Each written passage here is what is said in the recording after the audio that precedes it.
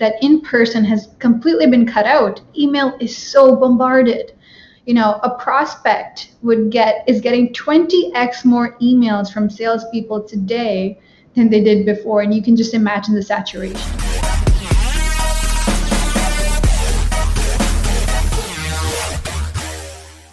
For being on the podcast. My pleasure. Thanks for having me. Yeah. How are you doing today? Where are you calling from? Where are you? Toronto. Beautiful, Toronto? cold Toronto. It's like negative 10 degrees outside today. Is it? I haven't been out. It's so crazy. We're in lockdown. Mm-hmm. And when you live in the virtual world, essentially now, there's really no going out. I don't know what it feels like to be outside anymore. It's crazy. I'm in Markham, so we just went into lockdown again as of this week. We started on Monday. And man, it's terrible. Like the only thing I've been doing during this whole COVID process is the gym. Right? That's my only escape is going to the gym. So every time we spiral into a lockdown and the gym shuts down, I'm just like thrown off. My schedule gets thrown off. Yes. Is yours even open now, or did you bring in something at home? No, our gym is a small gym. It's in the plaza. Right. So because it's small, it was able to keep kept open longer than the Good Life for the other ones. Right. And Markham wasn't in lockdown until this Monday. It just went into, I guess they're preparing for the winter break and everyone going, visiting each other and stuff, and they're trying to prevent that. But we're like it shut down. So what about you? Like, what are you doing to like stretch your legs, keep fit, get away from like the sitting down all the time? So I tried buying, one of those exercise machines because sometime in August, I knew that it was going to lock down, and I knew I still love those fitness classes and the HIITs and the boot camps. And so now it's really, put a mat on the floor and get it done. You gotta get it done, otherwise it gets to you without being, active. Yeah, absolutely. It's funny. Like me and my wife actually moved into a new home a week before lockdown. Mm-hmm. So like 1 week in, the entire world goes crazy, right? And we had to cancel all our furniture shipments and everything, and we were at an empty house for a good like 2 months. No furniture, like except for like our mattress was on the floor, and and one couch, and like a TV that sat on the floor for like 2 months. And we're just like, what, like, how long is this going to happen, right? Like, at first it was funny, but then it kind of spiraled. But it's crazy how quickly this year has gone by. Like, it feels like last month that, like, we're watching, Justin Trudeau on TV telling us that there's a pandemic happening and we're all going into lockdown. And now 2020 has come to an end. How's that shift been for you? As a founder, running a startup, shifting gears and focus, running virtual. Speaking of shifting gears, we've done that quite a bit this year, and thankfully that has resulted in good things happening. I remember I was in San Francisco right when they announced the lockdown, and I was at the airport, and I'm like, shit, am I going to make it back? Or am I going to be stuck, kind of in limbo? And so I made it back. Things locked down. That was in March. And then, our customers, essentially, they all froze their budgets. There was no spend in not any regard. And so we were like, okay, what are we gonna do? And so we figured out this way to, make ourselves our own customer. And so, we serve mobile advertisers, and we're like, okay, we're gonna create an app of our own. And that really helped us get through, March to August. And so those were the twists and the turns that we made in today. That ended up being a great decision because we got to test our software so well by being our own customer during those times. And so it's been quite a winding road this year, full of pivots and zigzags, but it definitely feels like it flew by. The perception of time varies. Sometimes when you're not having fun, it feels longer. When you're having fun, it feels shorter. So yeah. So let's talk a little about your product, Flyshot, right? I'm gonna bring it up on the screen here. I'm gonna share my screen. I'm new to Skype as well, so just give me a sec.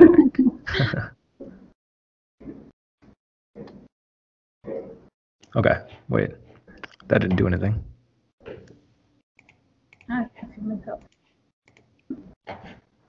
All right. All right. We can see this, right? Yeah. All right, cool. So Flyshot, you guys help spread promotional codes via screenshots rather than Yeah. people having to type it in. That's really cool. Yeah. Um, I think everyone's experienced this problem. So one of my favorite things is my buddy. He's really good at getting promo codes. I don't know how. He has a whole network of people that are super into it, and he Yeah. shares it in our group chat. Like DoorDash codes, all these different codes. And he does it so much that what he does is he actually pastes the copy and paste right into the thing, right? Because he's Right. noticed like if you just screenshot it in, like Yeah. it's another hassle. But this makes Yeah. things so much easier. So from what I see, how this works is you just take a screenshot of a promo code and then you upload it into whatever app that requires the promo code, and then that Yeah. gets side loaded in. Absolutely. I'm just gonna put my phone aside. Absolutely. Exactly. So you don't have to remember alphanumeric codes anymore, essentially. Mhm. And one of the big advantages is that I'm not sure if you heard, but Apple is essentially cutting down any ad attribution. Mhm. And so basically, before if you were DoorDash or if you were Uber Eats, you could say, that promo code could be auto applied, right? If you had a click or if you had a link or if you got an email, let's say that, hey, click this link, it's going to take you into the app and it's going to auto apply. But because of privacy, Apple has shut down all sorts of ad attribution, and this is starting in March 2021. Mhm. And so if now, for example, let's say you saw an ad for DoorDash on Facebook or Instagram.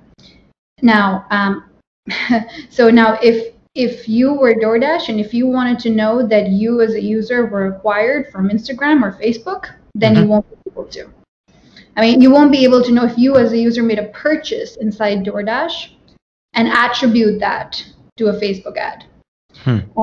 As we speak, Facebook has launched this massive campaign. It just released about how Apple's new privacy measures are hurting small advertisers. And so it's a big problem. And so the other major advantage, aside from the ease of promo code redemption, is that we're able to generate conversion data for DoorDash in a very privacy friendly way. Mm. That's interesting. So where do this prompts come for you? Like I see it's very intuitive, right? But why you personally, why do you take this on as a project?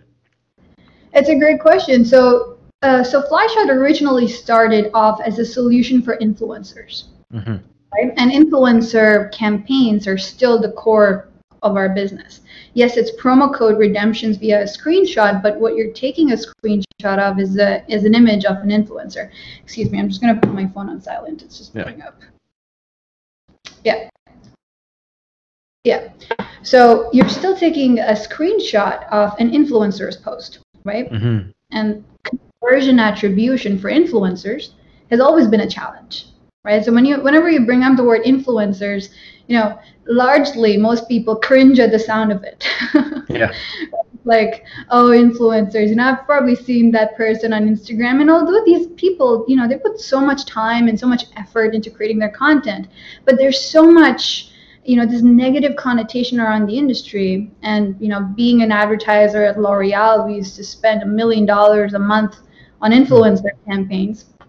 I've seen how how terrible it can be from both sides, right? Mm-hmm. So with fraud, you're dealing with vanity KPIs. I don't know if that $1 million I spent even drove conversions, sales, right? What am I driving? Am I driving these comments and the random comments? I don't care about these random comments, which essentially make up these engagement rate, Mm-hmm. vanity KPIs. And so the whole idea was that we wanted to make influencer conversion tracking better, right? Give advertisers the ability to measure return on ad spend from their influencer spend. And promo codes were used by influencers a lot in a means of exclusive attribution, right? Because links, clicks, those are fine, but not everyone is in the state of making a purchase in that moment. Mm-hmm. And that's why links and clicks and ads, sometimes you remember the seed is planted in your head, but you may come back a week later to purchase that product, but that ad doesn't get attributed because you didn't click and make a purchase through that link, right? And so that way, promo codes staying on content in perpetuity and not expecting users to convert in real time were a better way of conversion attribution, but conversion rates of promo codes are less than 0.02%. Right, Gotcha. so your brand may do it, but you got to remember it. And is it enough for you to copy paste that thing, paste it into the input for $2 off, $5 off? And so we found that naturally people were taking screenshots of the promo code and why don't we just make our images special and just do it through screenshots, and we'd get conversion attribution this way, not only for influencers but really any visual content now. Yeah, definitely. I mean, it makes much intuitive sense, right? Like that's also solves a very core problem for two parties, right? Both marketers and the influencer side, and also for the user, right? Better user experience. Exactly. Right. How's that journey like? Do you have did you make the app yourself? Did you have to learn how to make apps? Like, do you have a history of being a technical founder? Yeah, so I had a similar startup while I was at McGill, which sold for a small chunk of change, and the tech behind it was very similar to what we have at Flyshot today. And this was 2016. It was AI/ML, image recognition at the time, and we still have a version of that we use for Flyshot. And so that company got sold to this in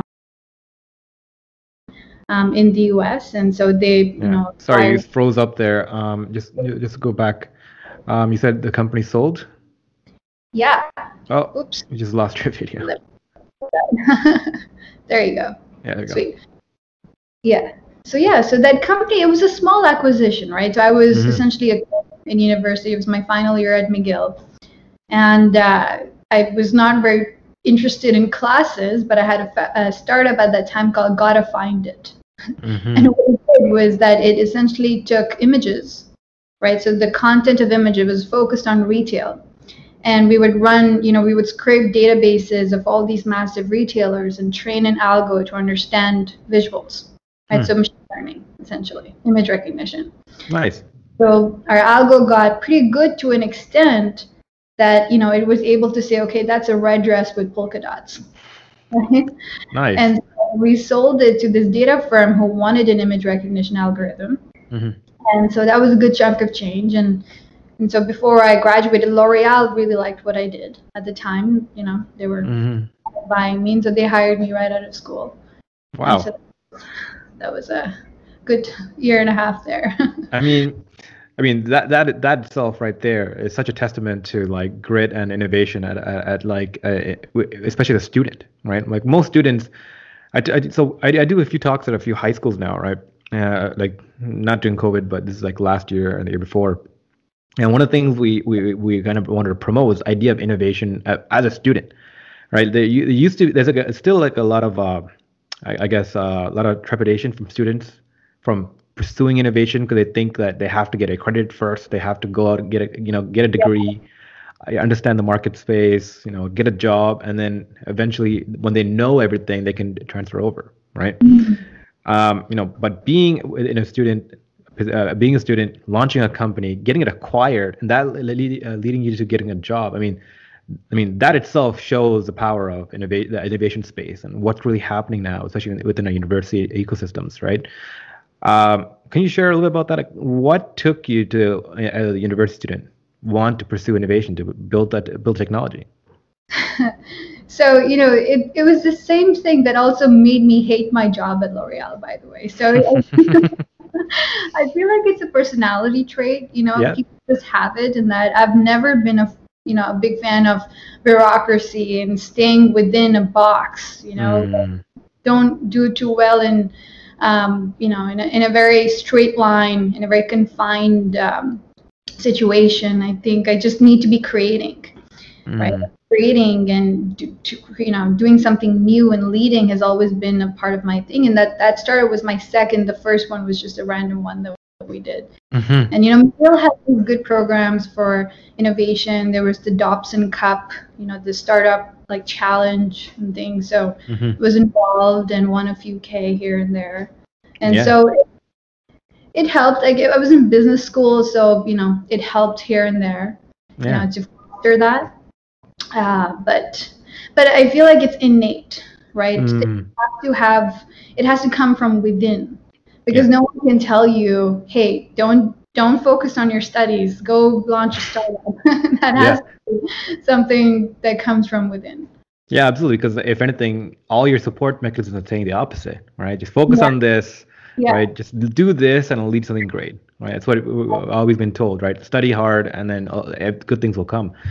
But we're turning it more into an ecosystem. Like if for anyone who's paying attention, from everywhere from the federal government to the provincial governments came out and talked about economic recovery from COVID, right? The economic recovery is predicted to come all from the innovation sector, right? Yeah, And Canada, like from all sectors, is doubling down on the innovators because the innovators are going to create the new companies, they're going to hire the new people and create and foster new job growth in novel ways. And what's really interesting is the resourcing and the methodology going behind this is trying to figure out how holistically to support people like yourself, right? Who from a young age just want to create things, want to build things and test new markets and escape that kind of confines of the bureaucracy of that 9 to 5, of being told what to do. How like going back to that, going to L'Oreal after running your own company and getting acquired. What was that experience like? it Was that was your first corporate job? yeah. Yeah. Yeah, it was terrible. I still remember how I had this really hardcore French boss. Hmm. And all I wanted to do, I would just come home and I just wait for the work day to end. Even though it was fun, right? Because I had good, responsibilities. I was managing for, global brands, but there was still this itch, because Hmm. I wanted to do new things, and we were, there were always limits, right? And so there was always like, okay, but the budget, oh, but this and that, and the budget was good. We had about $1 million to spend, but the risk aversion was there, right? So Hmm. one of my frustrations, particularly over there, was how we would just drop all this money in traditional mechanisms, right? Because when you're an enterprise, when you're a corporate, just shifting gears with all of that resource and all of that legacy is tough. And you have so many stakeholders, so much bureaucracy, and it just, that feeling of being nimble and being able to make your own decisions. That's something that that I craved. Mm. And I would just leave work and try to go and think of what I could do to escape. Hmm. But well, in all respects, though, I joke about it now, but it was a great experience. I don't think I would be here without that. So, Hmm. at least if anything, it taught me what I did not want. Yeah, one of my mentors, Greg Graff from UFT, the prof there, he talked about this, right? Like there's this entrepreneurial mind, this personality type, right?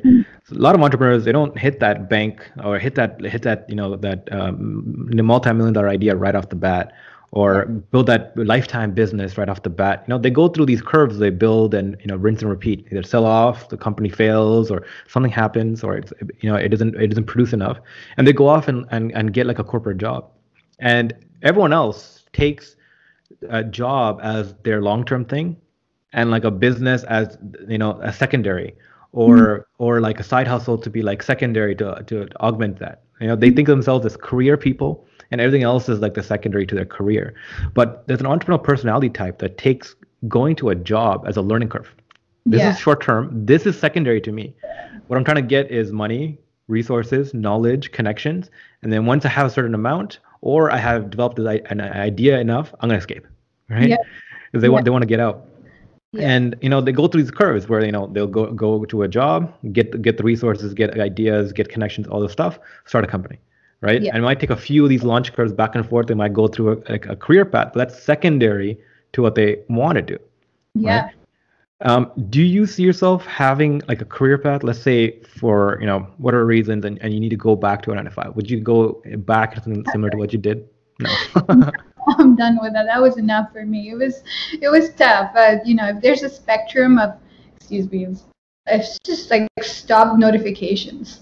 So yeah, um, yeah. So you know what? If there's a spectrum of that, of the person who considers the 9 to 5 as uh, as temporary, I'm definitely at the end of it. So I Mhm. cannot myself going back, even no matter what happens. I mean, that would just be in a very grievous situation, which I don't think I'll let us get to. So, thankfully, Flyshot, I don't see that. Yeah, definitely. Let's talk about the machine learning, the technical components that came into this, right? Building an app and that atmosphere of learning, right? Sorry, it's frozen right now. I think our internet's a little wonky. Oh, how about now? Yeah, I can hear you, but everything's frozen. Oh, okay. Hopefully the recording does not catch this. Right. But yeah, I can still hear you, so we'll just keep going until things catch up. Yeah, so he's going back to that mentality, right? Like the inflection curve of a technology product, right? You said you went to business school. How did you acquire the knowledge to build a technology product? Did you have to learn it yourself? Did you partner up with people that could provide it? What part of it did you have to learn? What was that process like? Yeah. So one thing I can say for sure, and there's a few university kids that ask me for the same thing. What can I learn in school?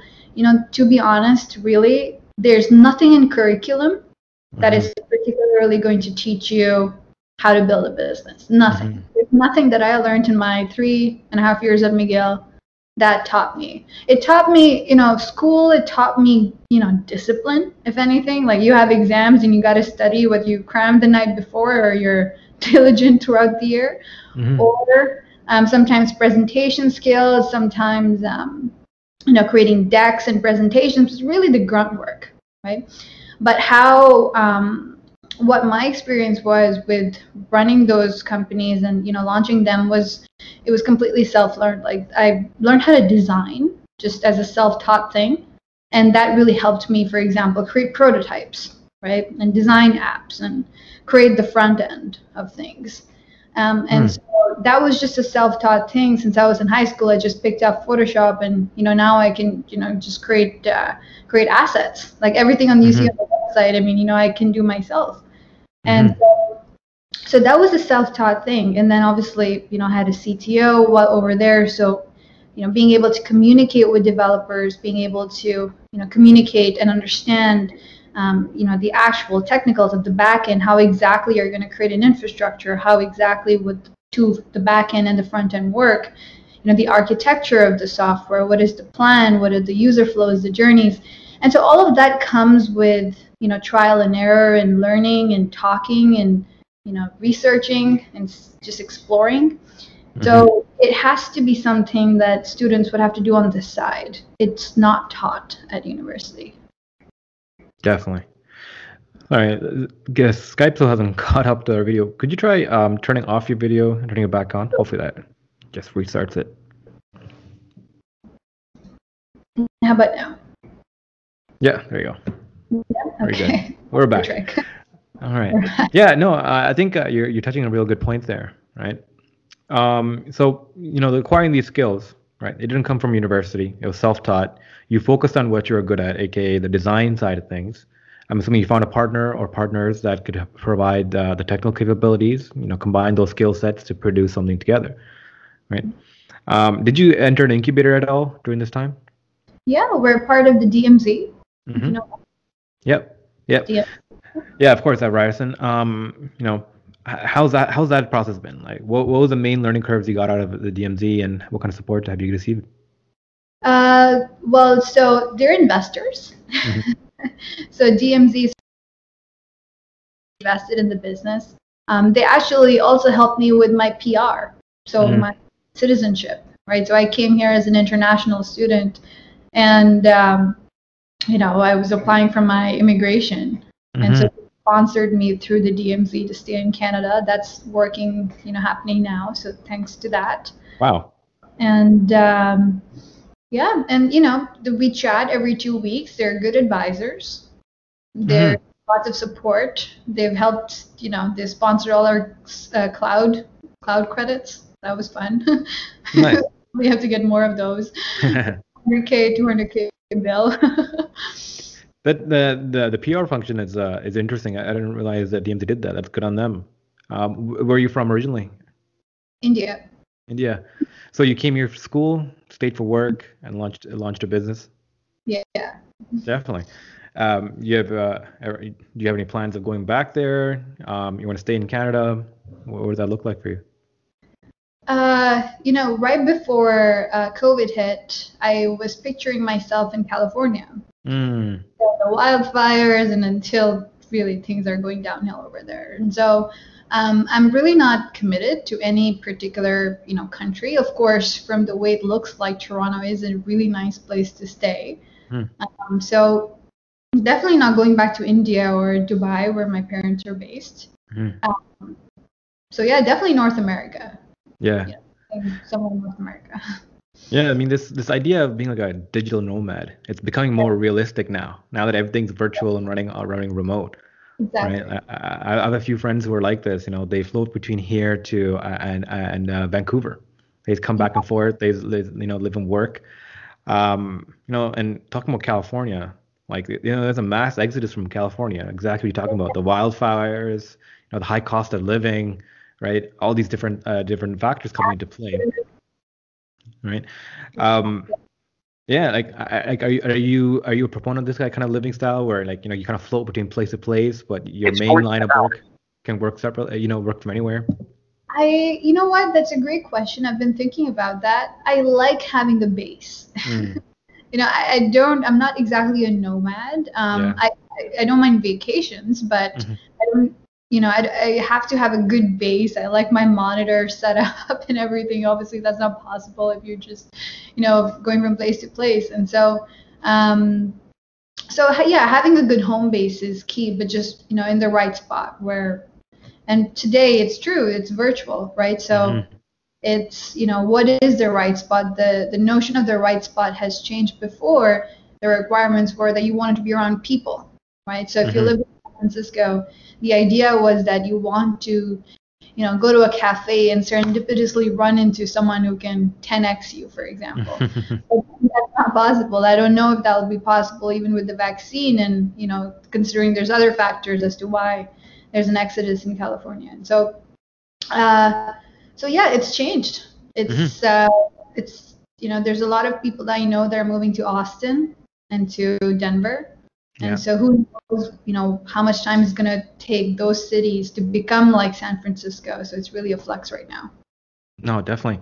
That's a problem that I'm really interested in because especially within the innovation industry, right? A lot of things is serendipity, random meetings that happens, right? You go to a conference, you go to a coffee shop, Yeah, you go to you're like in person in an incubator and you bump into somebody that can yeah, potentially become like a funder, a client, a investor, a partner, an employee. Like, the whole point of cities was always that, right? The cities where things were happening, right? The high density of people, things are always happening. You randomly just bump into things that just happen and you get dragged into it, right? And one of the highest indication of success was proximity, right? They say location, location, location. Where are you?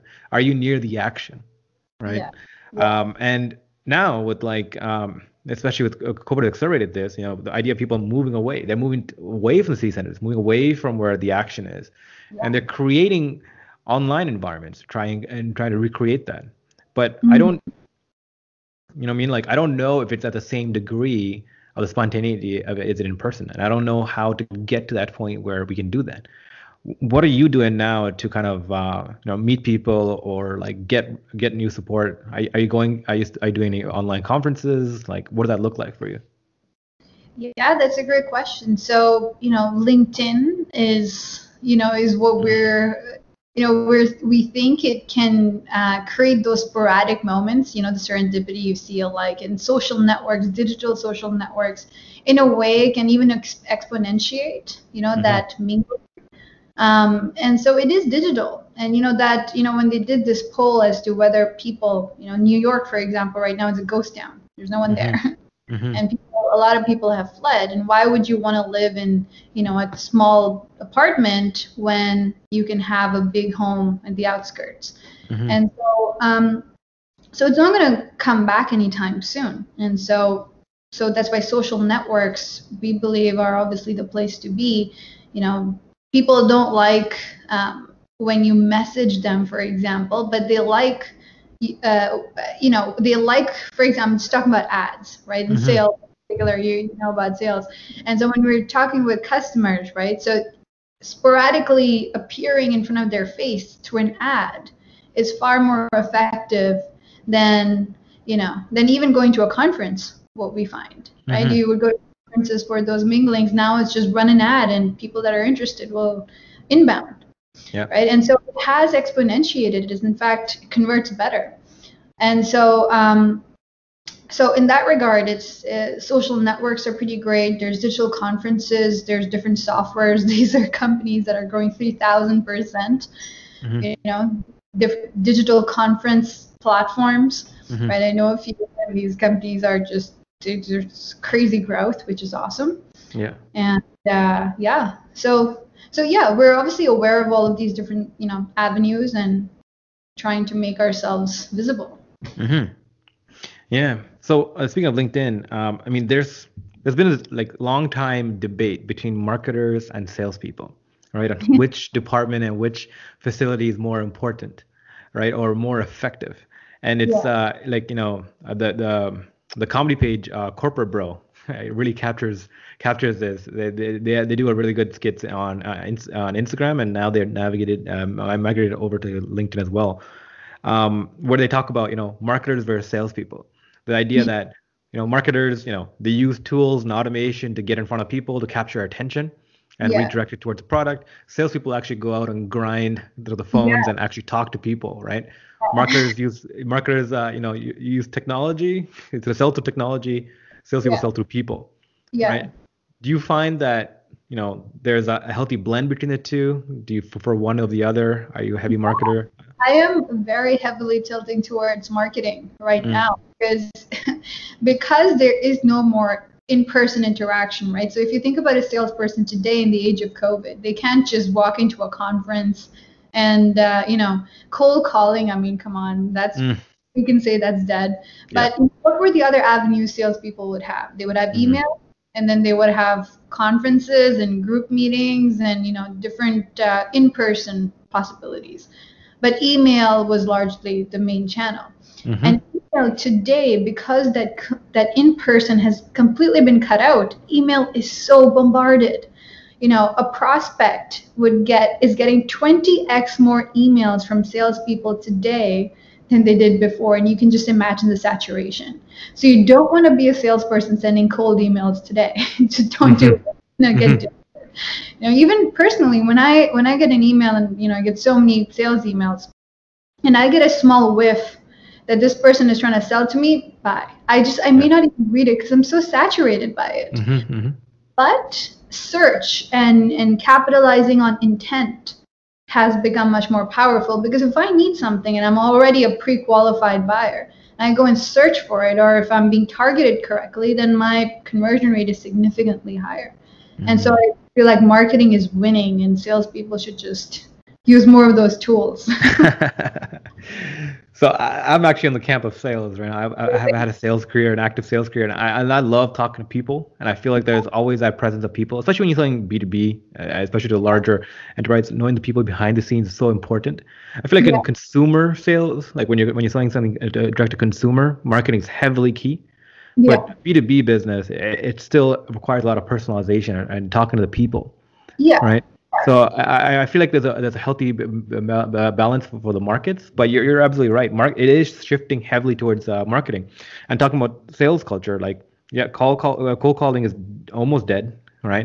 Gmail and even Apple Mail are looking into switching off cold emails. So if you're not connected to somebody, they're gonna actually automatically put them into a separate folder. Right? So cold emailing is pretty much being gone soon. Right. Even on LinkedIn, you're seeing this toxic culture of these automation bots people are using just to get in touch with people, and it's so unauthentic that people get easily turned off from it. Right. I mean, the way we got connected is a LinkedIn reach out. Right? I reached out. Totally. Go ahead. What you're doing is much more authentic to build a connection and a relationship, much more than a cold email. Absolutely. And that's one of the reasons I love podcasting. And I think one of the main growths of podcasts, right?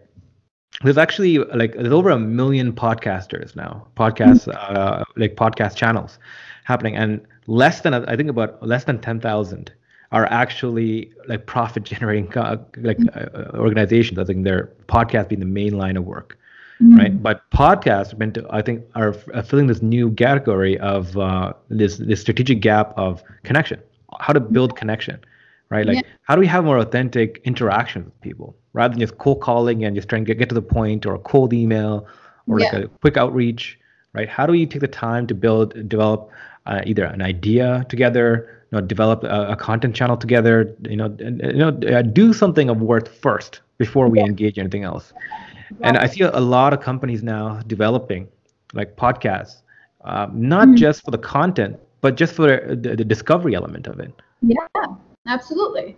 You said it right. It's giving something before you expect that person to engage, because today we're spoiled as a consumer, as a business buyer, because you have value being thrown to you from so many different sources, right? And so, by the way, the video is freezing. I don't know if that's happening on your end. We're actually good on my end. I'm not sure what's going on today. Okay. Yeah. All good. Yeah. So it's, so there's so much value that's being thrown. And, if you're just going out there and saying, hey, buy from me, right, as a cold email, it's just not going to work, because that person has their value being generated, that person is themselves going and looking out and searching. And there's this energy dynamic, right? So the more that you lean towards someone, the more they lean back. So how do you maintain this equilibrium with whoever you're trying to sell to, so you're not being too pushy? Because one trend that you see right now is every single company is putting out white paper ads on LinkedIn, right?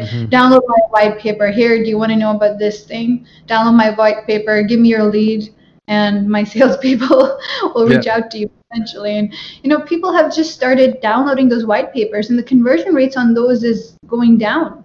People know that, I'm going to get a call, but I'm not really, I just want to have a look, right? I'm not interested in buying for you, but thanks for the info. Right? And so it's happening. And so there's this oversaturation of these tactics, so that you have to really generate value up front to get that other person interested, that, that company, I will buy from them. I think that's great analysis. Definitely what's happening right now. So going back to your platform with Flyshot, what type of apps are you going after? Like, looking at your website, you see gaming apps, you're seeing, these influencer apps, channels on social media, right?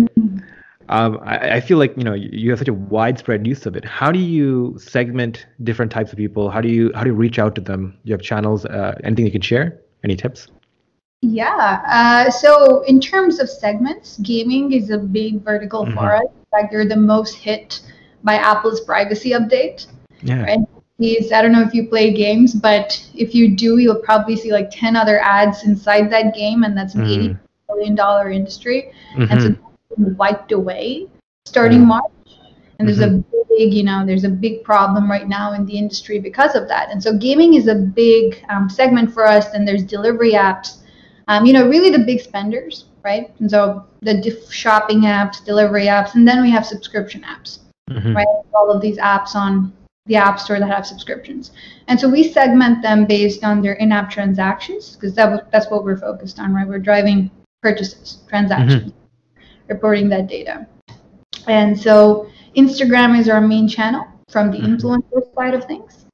And in terms of reaching out, well, we're doing the same thing. We're creating content, creating value, doing research, and just giving it to people for free. And if that resonates with them, and if that, helps them up front, then they will come on their own. And not even trying to create these sneaky funnels, nothing sneaky, but true, genuine value. If it helps you, then it's good. That's what we care about. Yeah, I mean, off your website, really cool. And the idea of putting QR codes on the edges of posts, right? So I'm assuming you screenshot that, and then you upload that into whatever system you need to claim it. I'm assuming the link will be on the bio. Go to the website, upload it, and then boom, it gets applied. Exactly. That's really cool. All right. Let's talk a little about that. Like, what type of users have you got there? What's the feedback been? Yeah, so we actually recently did a survey, which we'll be posting on LinkedIn. Survey as in a poll, Yeah. and that's still actually happening. And the recent one that we got, I'm so excited about these numbers. So we had influencers do those polls on Instagram stories, right? So basically, so one had about 100K plus followers, and I think 1,700 people took part in that poll, and 2,000% more users, right, decided to go for the screenshot option rather than remember promo codes. I was expecting 200% because people, not everyone is an early adopter, but it was 2,000. So it was 24 and 526. The difference between I would rather screenshot a photo and just upload it to an app as opposed to remember this alphanumeric code, which not all the time now. Because conversion attribution is going to go away naturally for Apple, and they cannot use those generic terms for codes anymore if they want to continue doing, if they want to use this channel for conversion attribution. So the codes are going to get more complex, right? So something like Friday 5 or December whatever, you can still remember, but they are going to get more complex, and no one wants to remember these complex codes. So some of it is kind of self-explanatory, but the evidence is here. And so 2,000% more people will do the screenshots than promo codes. Yeah. What does the competitive landscape look like here? Because it seems so intuitive, but I haven't seen anyone else doing this. Yeah, there's actually no one right now.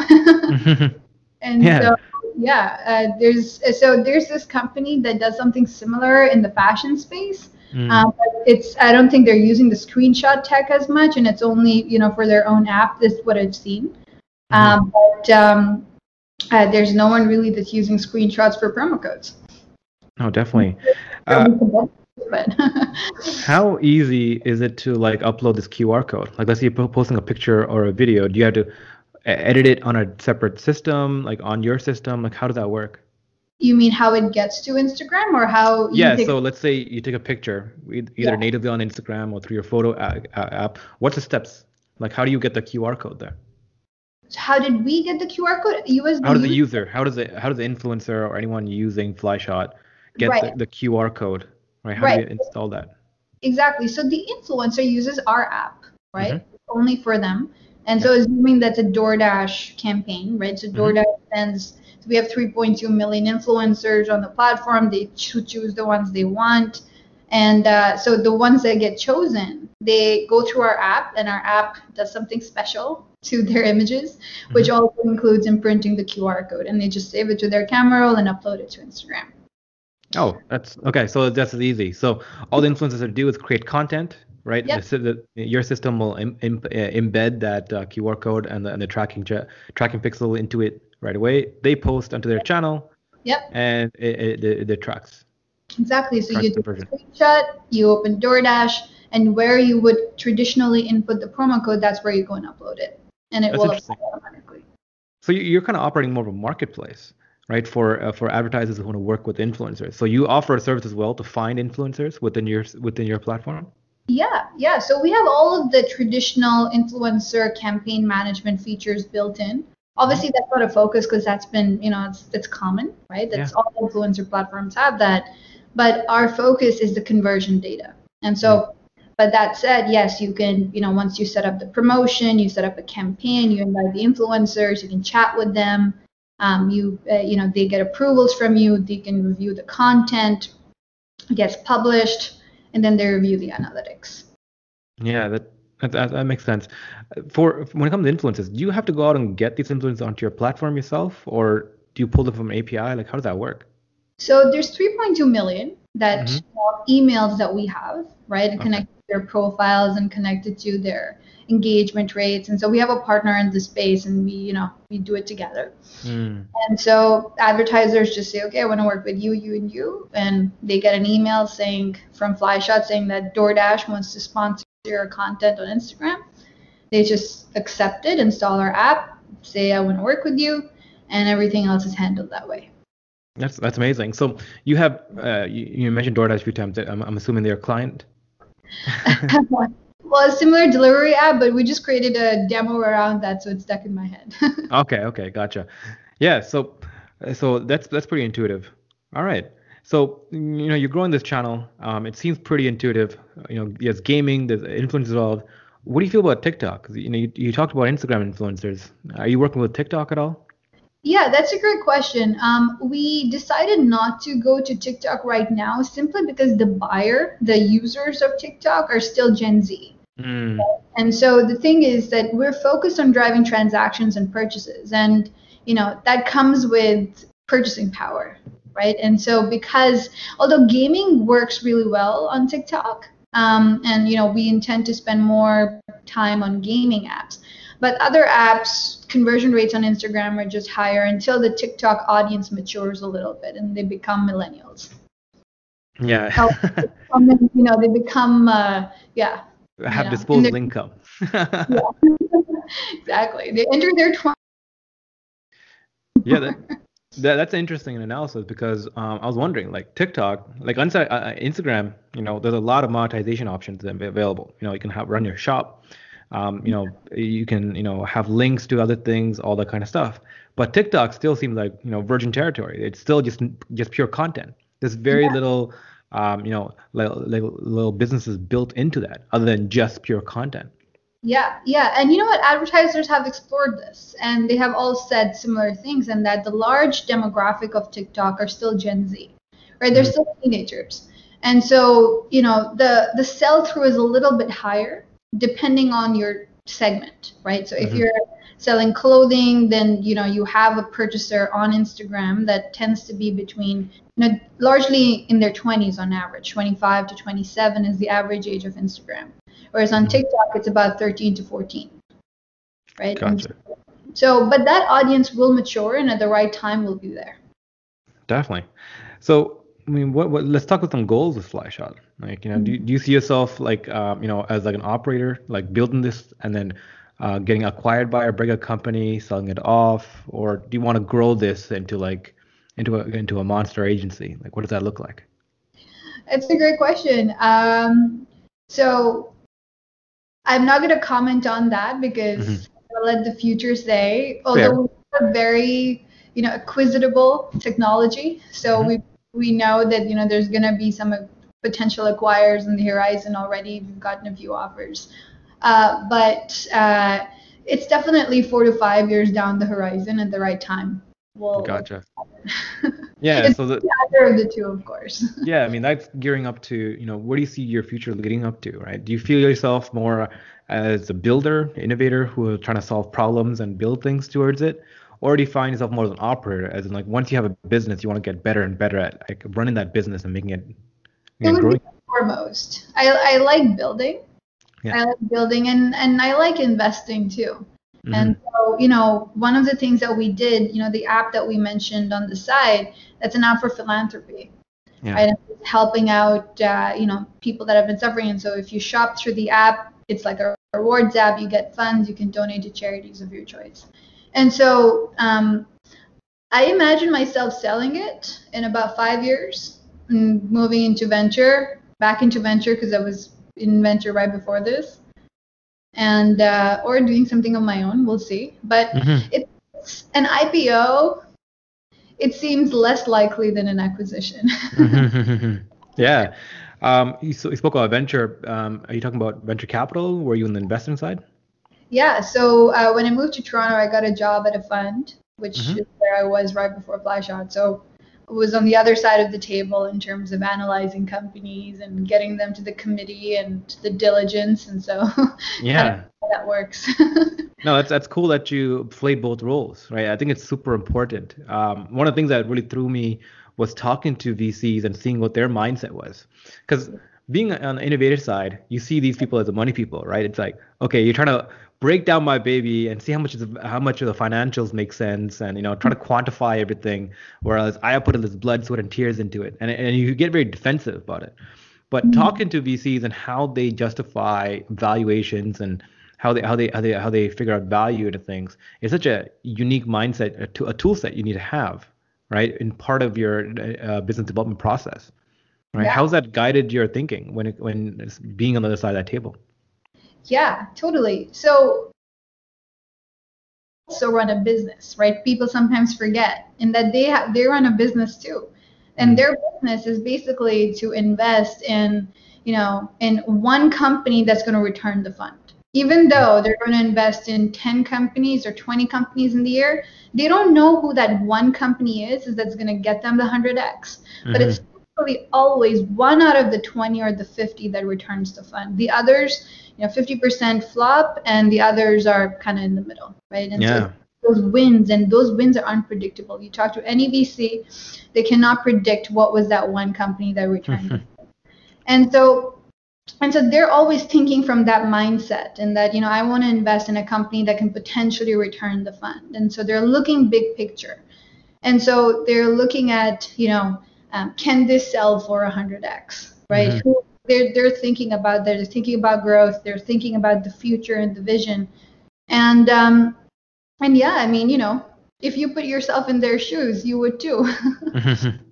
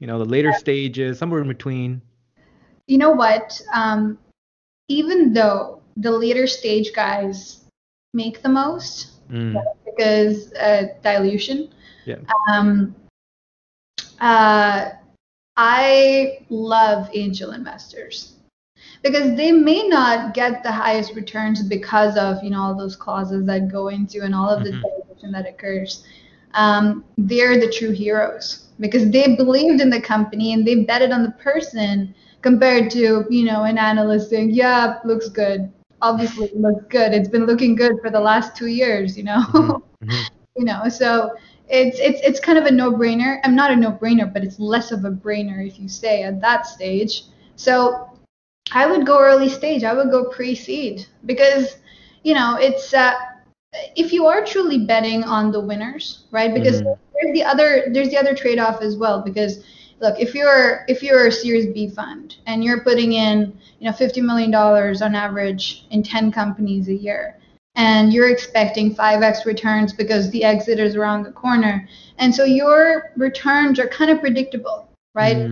They're more predictable than the pre-seed investor who's going to bet on that one win out of his 20 or 50 company portfolio. Yeah. So that guy though, right? For the big wins, that guy's gonna return 300x if he really lucks out. Right? For example, Honey, is one of our competitors in the web space, right? So the pre-seed investors in Honey, Ludlow Ventures, and this other fund, they made 300x from at the pre-seed stage, right? No one knew that a browser extension would sell for $4 billion to PayPal, but it did. Right? And so they made 300x on $150K, I believe, some a ballpark investment. And they were a hero, right? Turned the fund 5 times over. Yeah. So I would go at the pre-seed stage because, you're right, it is about investing in the person. Absolutely. I agree with that too. Yeah. And I would bet on the person as well at the pre-seed stage. Yeah, definitely. I mean, just to wrap up here, right? Like the idea of investing, right? I think it's becoming more and more prevalent now, just because of COVID and just because of lockdowns and all the stuff going on. Like, the ability to do business has shifted a lot, right? And people are looking to diversify. And one of the things that entrepreneurs do before they even put capital in, and the one thing I'm really interested in itself is how do you invest into companies, seed innovation without injecting capital? For those who don't have the capital, right? And one of the surest ways is being an advisor, right? Joining an early stage company, taking a tiny bit of equity. I think it's Founders Institute. They put out a great sample document on how to, what kind of documents you sign as an advisor. Take like, a point of a fraction, how to qualify your time and your value, right? Take like, 0.8% of a company, spend like, a few hours a month with that company, and through just your advice on, your area of expertise. Like let's say for you, the marketing know-how and understanding, and trade that in turn for a little bit of equity and inject that kind of knowledge and know-how and advisory kind of services into a company, providing that value, right? And you can do that for about, a few companies, a few hours each month, right? Yeah. Would you ever see yourself doing that kind of advisory role? Yeah, totally. We have some great advisors. But one of the things that I found with advisors, and it's how much you get out of them. Yeah. The advisor, because let's say you're giving 0.5% to an advisory board, and you have 4 advisors, and when you allocated it, and assuming your advisors are busy people, right, that they have their own businesses or their own funds or whatever, they're very likely, unless they're like your best buddy and you're talking to them every day, it's your job as the founder to go and get what you need from them, right? In order to replace that equity and whatever you gave, the options that you gave to them. And so what I find is that a lot of people, build up these large advisory boards, but they don't have a plan on what they're actually going to do to get from that, to close the loop, right? What are you that advisor? What advice are you getting? How did that person help you in exchange for the equity? Yeah. And I find that doesn't happen a lot, and founders just end up giving that 0.5 to 1% sometimes to advisors. I would only do it with companies that I know I will be able to spend time with and actively vote, because time is precious. Because otherwise it gets sour, right? Yeah. Because the founder's like, well, I gave you equity, you didn't do shit. Yeah. So you don't want that situation. No, absolutely. I guess the last follow-up question on this is, how do you personally do it? Like, how do you judge the right advisor, right? And how do you keep them accountable? How do you keep yourself accountable and making their time? Like, how do you operate? It's picking the right people, right? The people that you already have a relationship with, that you can iMessage at 10 p.m. on Saturday if you have a question, right? And that person's going to reciprocate. And just those people, and even if and see if you can get some value add before you decide to give away equity, right? And do decide to make sure there's a cliff. So it doesn't vest until there's at least one milestone met. Definitely. Awesome. Tanya, thank you so much for joining us. This hour kind of flew by. This is really interesting. I love hearing from your, especially your marketing side knowledge of how you took that into a technology product multiple times now, right? How you learned to escape the 905 and, figure out what you love to do. It's been a really interesting conversation. Stick around for a few minutes. We'll do a quick debrief. But for everyone else watching, thank you for joining us.